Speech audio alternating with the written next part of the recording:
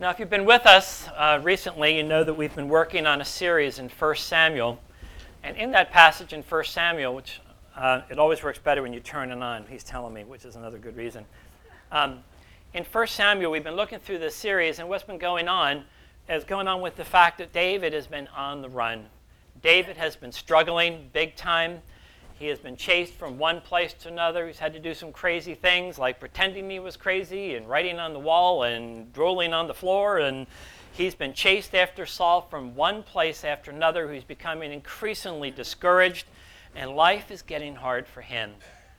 You know, the prophet told him that he was going to be one day the king, but he didn't realize it would be this long and this hard. And so he's wearing out. And life is becoming increasingly hard for him. Go back just for a little bit, just to review, to remember what's going on. And just before that, we saw Saul coming almost to the end of his rope. That's the passage about Saul and the witch of Endor, where he calls upon Samuel to come out of the grave and talk to him. And it's a tragic kind of thing.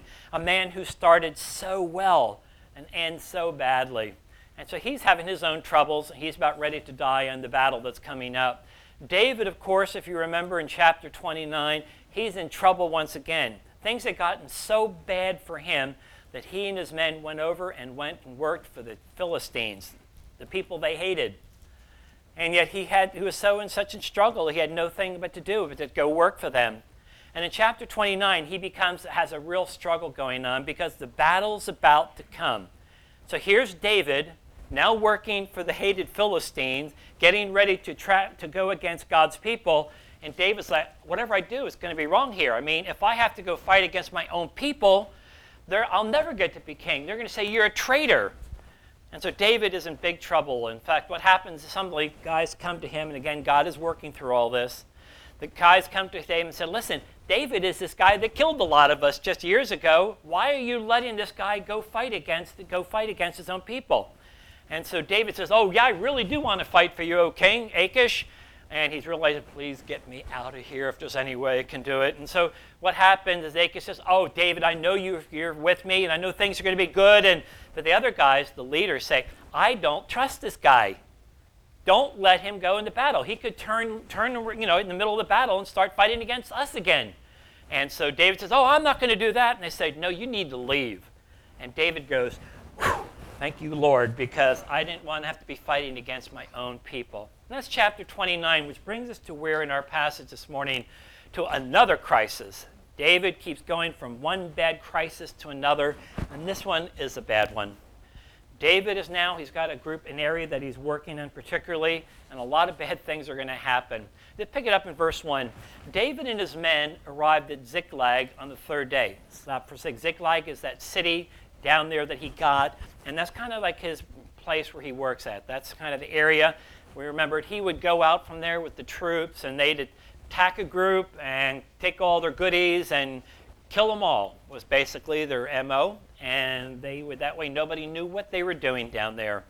But David and his men arrived at Ziklag on the third day. The Amalekites had raided the Negev, that's that area, dry area down in the south, and they attacked and burned down Ziklag. In other words, that was their fort, Ziklag. It's now been burned down. It's like, oy vey, everything I do goes wrong. I got no place to go back to. That was our city that they just burned down. And so what happens, it said, not only had they burned it down, but they'd kidnapped the women and everyone in it, from the youngest to the oldest. They had killed no one, but had carried them off as they went their way. So the Amalekites are fighting against them, and they take all this stuff, and they take all their people. And it says in verse 3, when David and his men arrived at the town, they found it burned down. Their wives, their sons, and daughters had been kidnapped. It's like David's like, Lord, you keep telling me that one day I'm going to be king, and yet I'm reeling from one tragedy to another. And so he's struggling. What's happening here? Why is God not being with me and helping me? So notice what happens here. People would say, well, at least nobody was killed.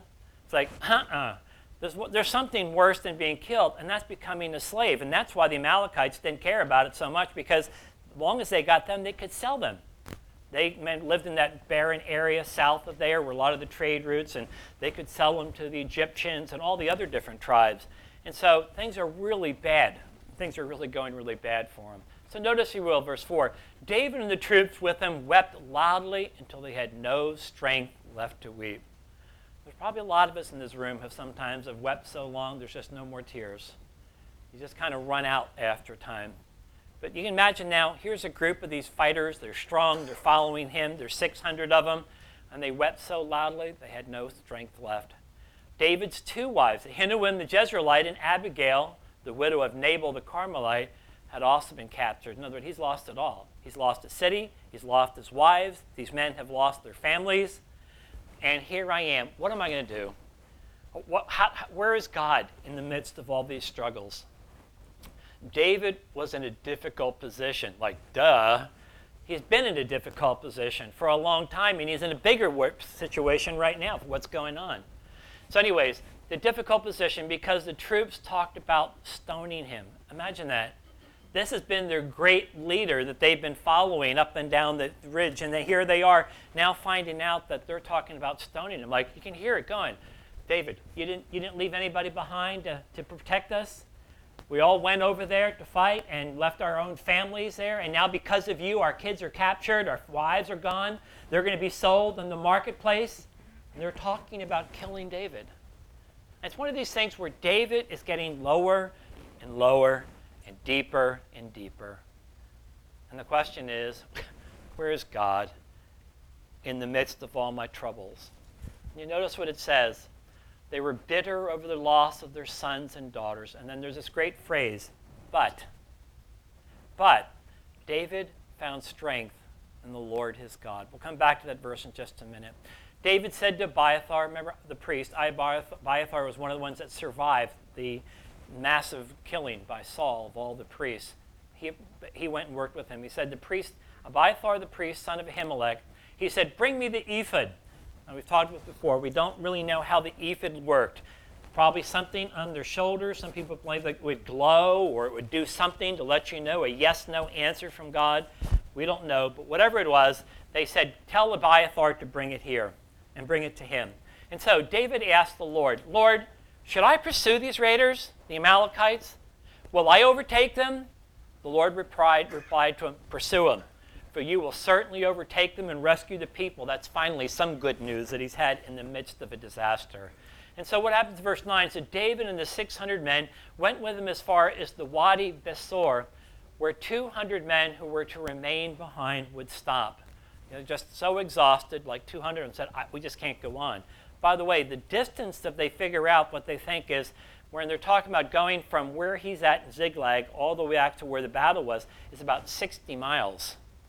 So these guys are doing a lot of walking, or if they have horses, they're doing a lot of riding, trying to get ready for this battle. And so 200 men who were left behind who would stop. They stopped because they were too exhausted to cross the Wadi Besor. They had to go way down, way up again, and they're like, man, we're beat. We just can't do this anymore. We've been running and racing. We can't do it.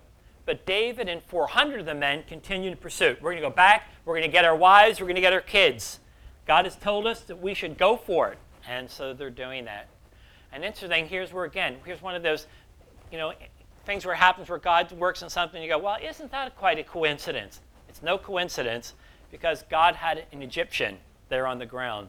They found an Egyptian in the open country, and they brought him to David. They gave him some bread to eat and water to drink. They gave him some pressed figs and 2 clusters of raisins. Like, let's get some carbs into this guy. Let's get some sugar running.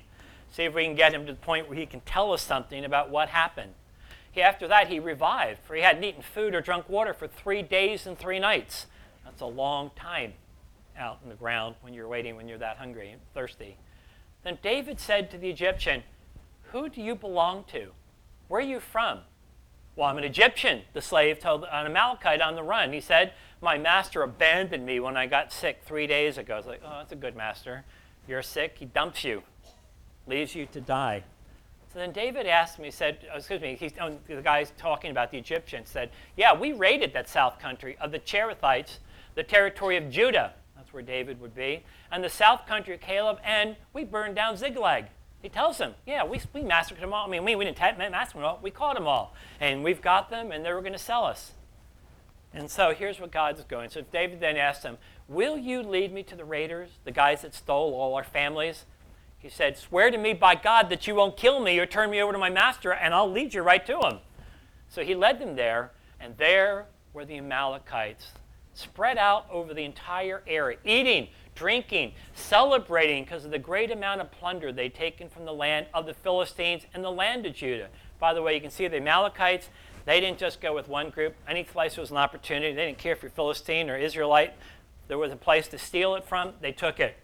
So here's what's going on. It said they had this huge plunder. Life was good. They're celebrating. They've got all this stuff. They got all these people that they can now sell on the slave trade. And here's, of course, what happened, verse 7. But David slaughtered them from twilight until the evening of the next day. Now, there was an incredible battle. None of them escaped, except, 400 young men who got on camels and fled. The camel was like having a really nice car. You can go really fast, And so they got off. They got it. But the most of them, he got them. And, of course, now he's got the opportunity to go back to be with their families. Now, notice, if you would, verse 18, it said, David recovered everything the Amalekites had taken. He also rescued his 2 wives, which I'm sure was a big thing for him. Nothing of theirs was missing from the youngest to the oldest. In other words, they got back all the loot, including the sons and the daughters and all the plunder the Amalekites had taken. David got everything back. He took all the sheep and cattle which were driven ahead of the livestock, and the people shouted, this is David's plunder. We had a big tragedy here. We lost all our families, but we've got them back, and now we've got even more things because all the stuff that they stole, we now got them. And so things are looking up for him in a lot better way. Now, verse 21. When David came to the 200 men who'd been too exhausted to go with him and had been left at the Wadi Besor, they came out to meet him and to meet the troops. In other words, hey, welcome back, guys. It's the 400 guys coming back. Thank you so much. We're so grateful for what you did. So they came out to meet him and to meet the troops. When David approached the men, now notice what happens. He greeted them. David greeted them. But all the worthless men among those who had gone with David retorted, because they didn't go with us, we're not going to give them any of the plunder. We recovered them of the plunder we recovered to them, except for each a man's wife and child. They can take them and go. In other words, you didn't fight, you don't get nothing. I mean, you can get your wife and your children back, but you don't get any of the loot. It's only for the 400 of us who fought. We're going to get the stuff. You ain't getting zilch, except for your wife and your children. And David, one of the good things you see about him, even though the men are saying, no, you don't deserve it. You were lazy. You didn't fight with us. David said, no, we're not going to do that. Look how he responds. But David said, my brothers, you must not do this. You must not do this with what the Lord has given us. In other words, do you realize that this massive amount of booty that we have, all the stuff that we've gotten, God is ultimately involved in this. He says, this is what the Lord has given us. He protected us. He handed us over to the raiders who came against us. Can we not agree on a proposal? The share of the one who goes into battle is to be the same as the share of the one who remains in the supplies. They will share equally. In other words, it doesn't matter if you could not fight, but you're still part of the team, you get a share of it. And of course, some of the guys didn't like that because they thought they'd get much more that way if they could do it. But he said, that's not the way it is. There are some who can work in some ways that can't work in others. That's still a thing that we think about today. There are some who have abilities to do this, and there's some who have greater abilities. But the fact is that it's shared equally because we're all in the same team. We're all working for the same thing. Particularly in this case, it's for David to finally become king and to establish his kingdom. And by the way, it's talking to a guy who's big on this. He was saying, that idea of the fact that you share equally, regardless of how much they fought or what there was, that was carried on for generations of how God used that in people's lives. And so it's been from this day forward. David established this policy as a law and an ordinance for Israel, and it continues to the very day, the time when this person wrote it. We don't know exactly where that was. When David came to Ziklag, he sent some of his plunder to his friends, the elders of Judah, saying, here's a gift from you from the plunder of the Lord's enemies. We're seeing a little different side of David. He's becoming more David, the politician. Hi, I just happen to have a nice gift for you. I got this from an ugly Amalekite, and I wanted to give this to you. And he's working the system a little bit. He wants to give presents to everybody, say, hey, you see what we did? And I'm hoping he's giving God the glory for it. But whatever it was, he had lots of booty, and he's giving it out to lots of people. And they're going, hey, that guy David, he's a pretty good guy, isn't he? Hey, look at this. Boy, that Amalekite, I'd love to get that. So things are looking a little better for him in spite of all the troubles. And so here what happens. He sent gifts to those in Bethel. We know where that is, further up. Ramoth of the Negev, that's farther in the south.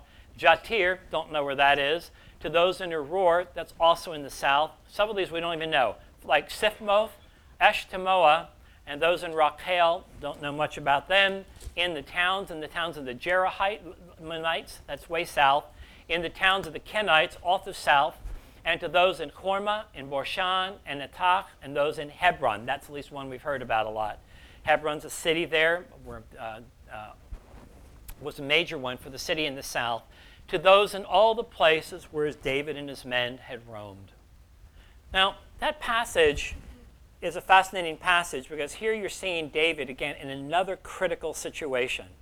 A critical situation where he feels maybe he thought he had to do this, take all 600 men, do what he could. Other people have said, you were foolish, you should have left half the group back there to protect us in case there was a raid. Whatever it was, he was in big trouble.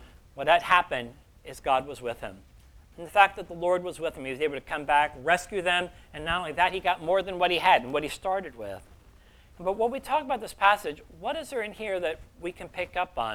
And there's a number of them. Let's going to focus on one for just a couple minutes. And that is, when you look at this passage, one of the key verses about David, here's a guy who's been a battered leader. I mean, he has been hit from one side to the other. He has so many struggles. He's been hurt so many times. He's been disappointed so many times. He's been told he's going to be king, and yet it hasn't happened, and he is hurting. And what we see in this passage is, it's interesting. It seems like if one thing happens, another thing happens. You ever think if it wasn't for bad news or bad luck, I'd have no luck at all? There's an interesting passage in the book of Amos that kind of describes this. This is Amos 5. It's from an interesting passage talking about the day of the Lord. And they're thinking the day of the Lord is going to be a wonderful, wonderful time. And there are passages that seem to say that, but this is not. Woe to you who long for the day of the Lord. What will the day of the Lord be for you? And they're thinking, great, it's going to be wonderful. He said, well, it'll be like darkness and not light. It'll be like a man who flees from a lion only to have a bear confront him. He goes home and he rests his hand against the wall and a snake bites him. In other words, you can't get anything right. Everything you do seems to go wrong. And David has had enough of all of this. And this has been so hard for him. Here's the guy who killed Goliath. This is the guy that fought the battles, those early battles for Saul. And here he is like, oh, I can't believe this. Everything I do just seems to go wrong, and yet I'm still going. But I still don't know how long before I'm going to ever be king. And so this is going on. Interesting. It's interesting. Here's the verse I want to focus on. David was in a difficult position, that's for sure. The troops talked about stoning him, for they're all very bitter over the loss of their sons and daughters. But David found strength in the Lord his God. That's the difference between him and Saul. Saul goes to a witch to find help. David goes to his Lord. In the midst of the things, he made a lot of things wrong. David did a lot of wrong things. Many people think he was like a butcher when he was out there in the wilderness, killing them all. But the difference was, he was still a man after God's own heart. He's a man who believed that God would give him the strength he needed for whatever the problem was, whatever the issue was. I want us to think about that for a minute, because most of us here who are more than 15 years old at least have been through situations, some of us multiple situations, where at times our hearts have been broken, times where we just don't understand where God is, times where we've prayed so much for people only to see them die or suffer. And there's a lot of us that go through these situations as we go older, and we go through all these struggles. And we keep thinking, Lord, where are you? I mean, do you really care for us? Are you aware of our struggles? Do you know of the pain that we're dealing with? And I love that verse, but David found strength in the Lord his God. And there's different ways that God uses that for him to be able to help us in our needs. One of the most obvious ones is the fact that how God works us through people. Alexander McLaren was 150 years ago, one of the well-known commentators. He's talking about David. He said, after this whole mess happened where they lost all the people and they got him back, he said David could no longer say, my house. He didn't have his house, okay? He said he couldn't say, my city. His house had just been burned down. He couldn't say, my possessions. Actually, he could say that because at the event there, he did get some stuff. But he said this, but he could say, my God. I like that quote. He could not say, my house, my city, my God, but he could say, my God, I've got you. That's where strengthening must begin. And I think that's a great thing he talked about. In the midst of the sorrows, in the midst of the struggles, in the midst of saying, you know what, but I still have the Lord. Or maybe the other way around, the Lord still has me. Probably both true. But the point is the fact that he is a man who recognized the Lord is there. I cannot give up. It's interesting, if you look about some of the way how people of God work through people, one of the real things that he works through is the role of others in our lives. Sometimes we forget that. Years ago, I wrote a book. I wish I could say I did. I read a book about, and I forget the title, but it was something about the lonely American. And it was talking about all these studies that have found that most American men are lonely. They have kind of like this kind of a thing. It's like the Marlboro man. I'm a rough and tough guy. I don't need nobody. Remember some of the ones that used to have a Christmas tree, of the guy dragging the Christmas tree to his little hut so he can sit there and smoke Marlboros by himself in Christmas time? It's that idea of, I'm the rough and tough guy. I'm the John Wayne kind of guy. The reality of a lot of guys are lonely. It's easier, I think, for women to be able to get together and share, and guys are, yeah, great, everything's doing great, doing great, really? Then your wife is leaving you, and your company's going down. Oh no, everything's fine. We're fine. I don't need anybody. It's a tragedy when God gives us people in our lives that sometimes we don't even want that because we want to be the tough guy. Some of you who've heard this illustration, forgive me, but a while back, I had a guy in my Friday Bible study who asked, could I meet with you? I said, sure. So we had a cup of coffee, and he told me about the struggles they were having, struggles with their daughter, all kinds of issues, lived in Highland Park, beautiful home, everything was nice, but he told me, our life is terrible. I mean, could you help me? So we had coffee, and then a week later he said, can we go to the country club, and I'll buy you lunch, and we had a wonderful lunch. And so we went through all this, and went through it, and so we met another time, and I said, I'll call him Bob, it wasn't Bob. I said, Bob, I see you're struggling and stuff, and you told me you've got your buddy, and you play every Thursday at the same country club, the same time, I said, you've talked to him about this, haven't you? And he said, no. I said, you've been playing golf with the same guy for 25 years, and you've not even told him from the struggles you're going on? No. He said, in our community, you don't tell people that you're struggling. And I thought, that is tragic. That is tragic. When you have people who'd be willing to help you, to stand along with you, to help you and encourage you, they don't want it. And what was very sad, he said to me, I said, well, then tell me, who would you say is your best friend? And he said, well, you, of course. I said, Bob, I hate to tell you this, I'm not your best friend. I've had coffee with you and one lunch, and I'm your best friend?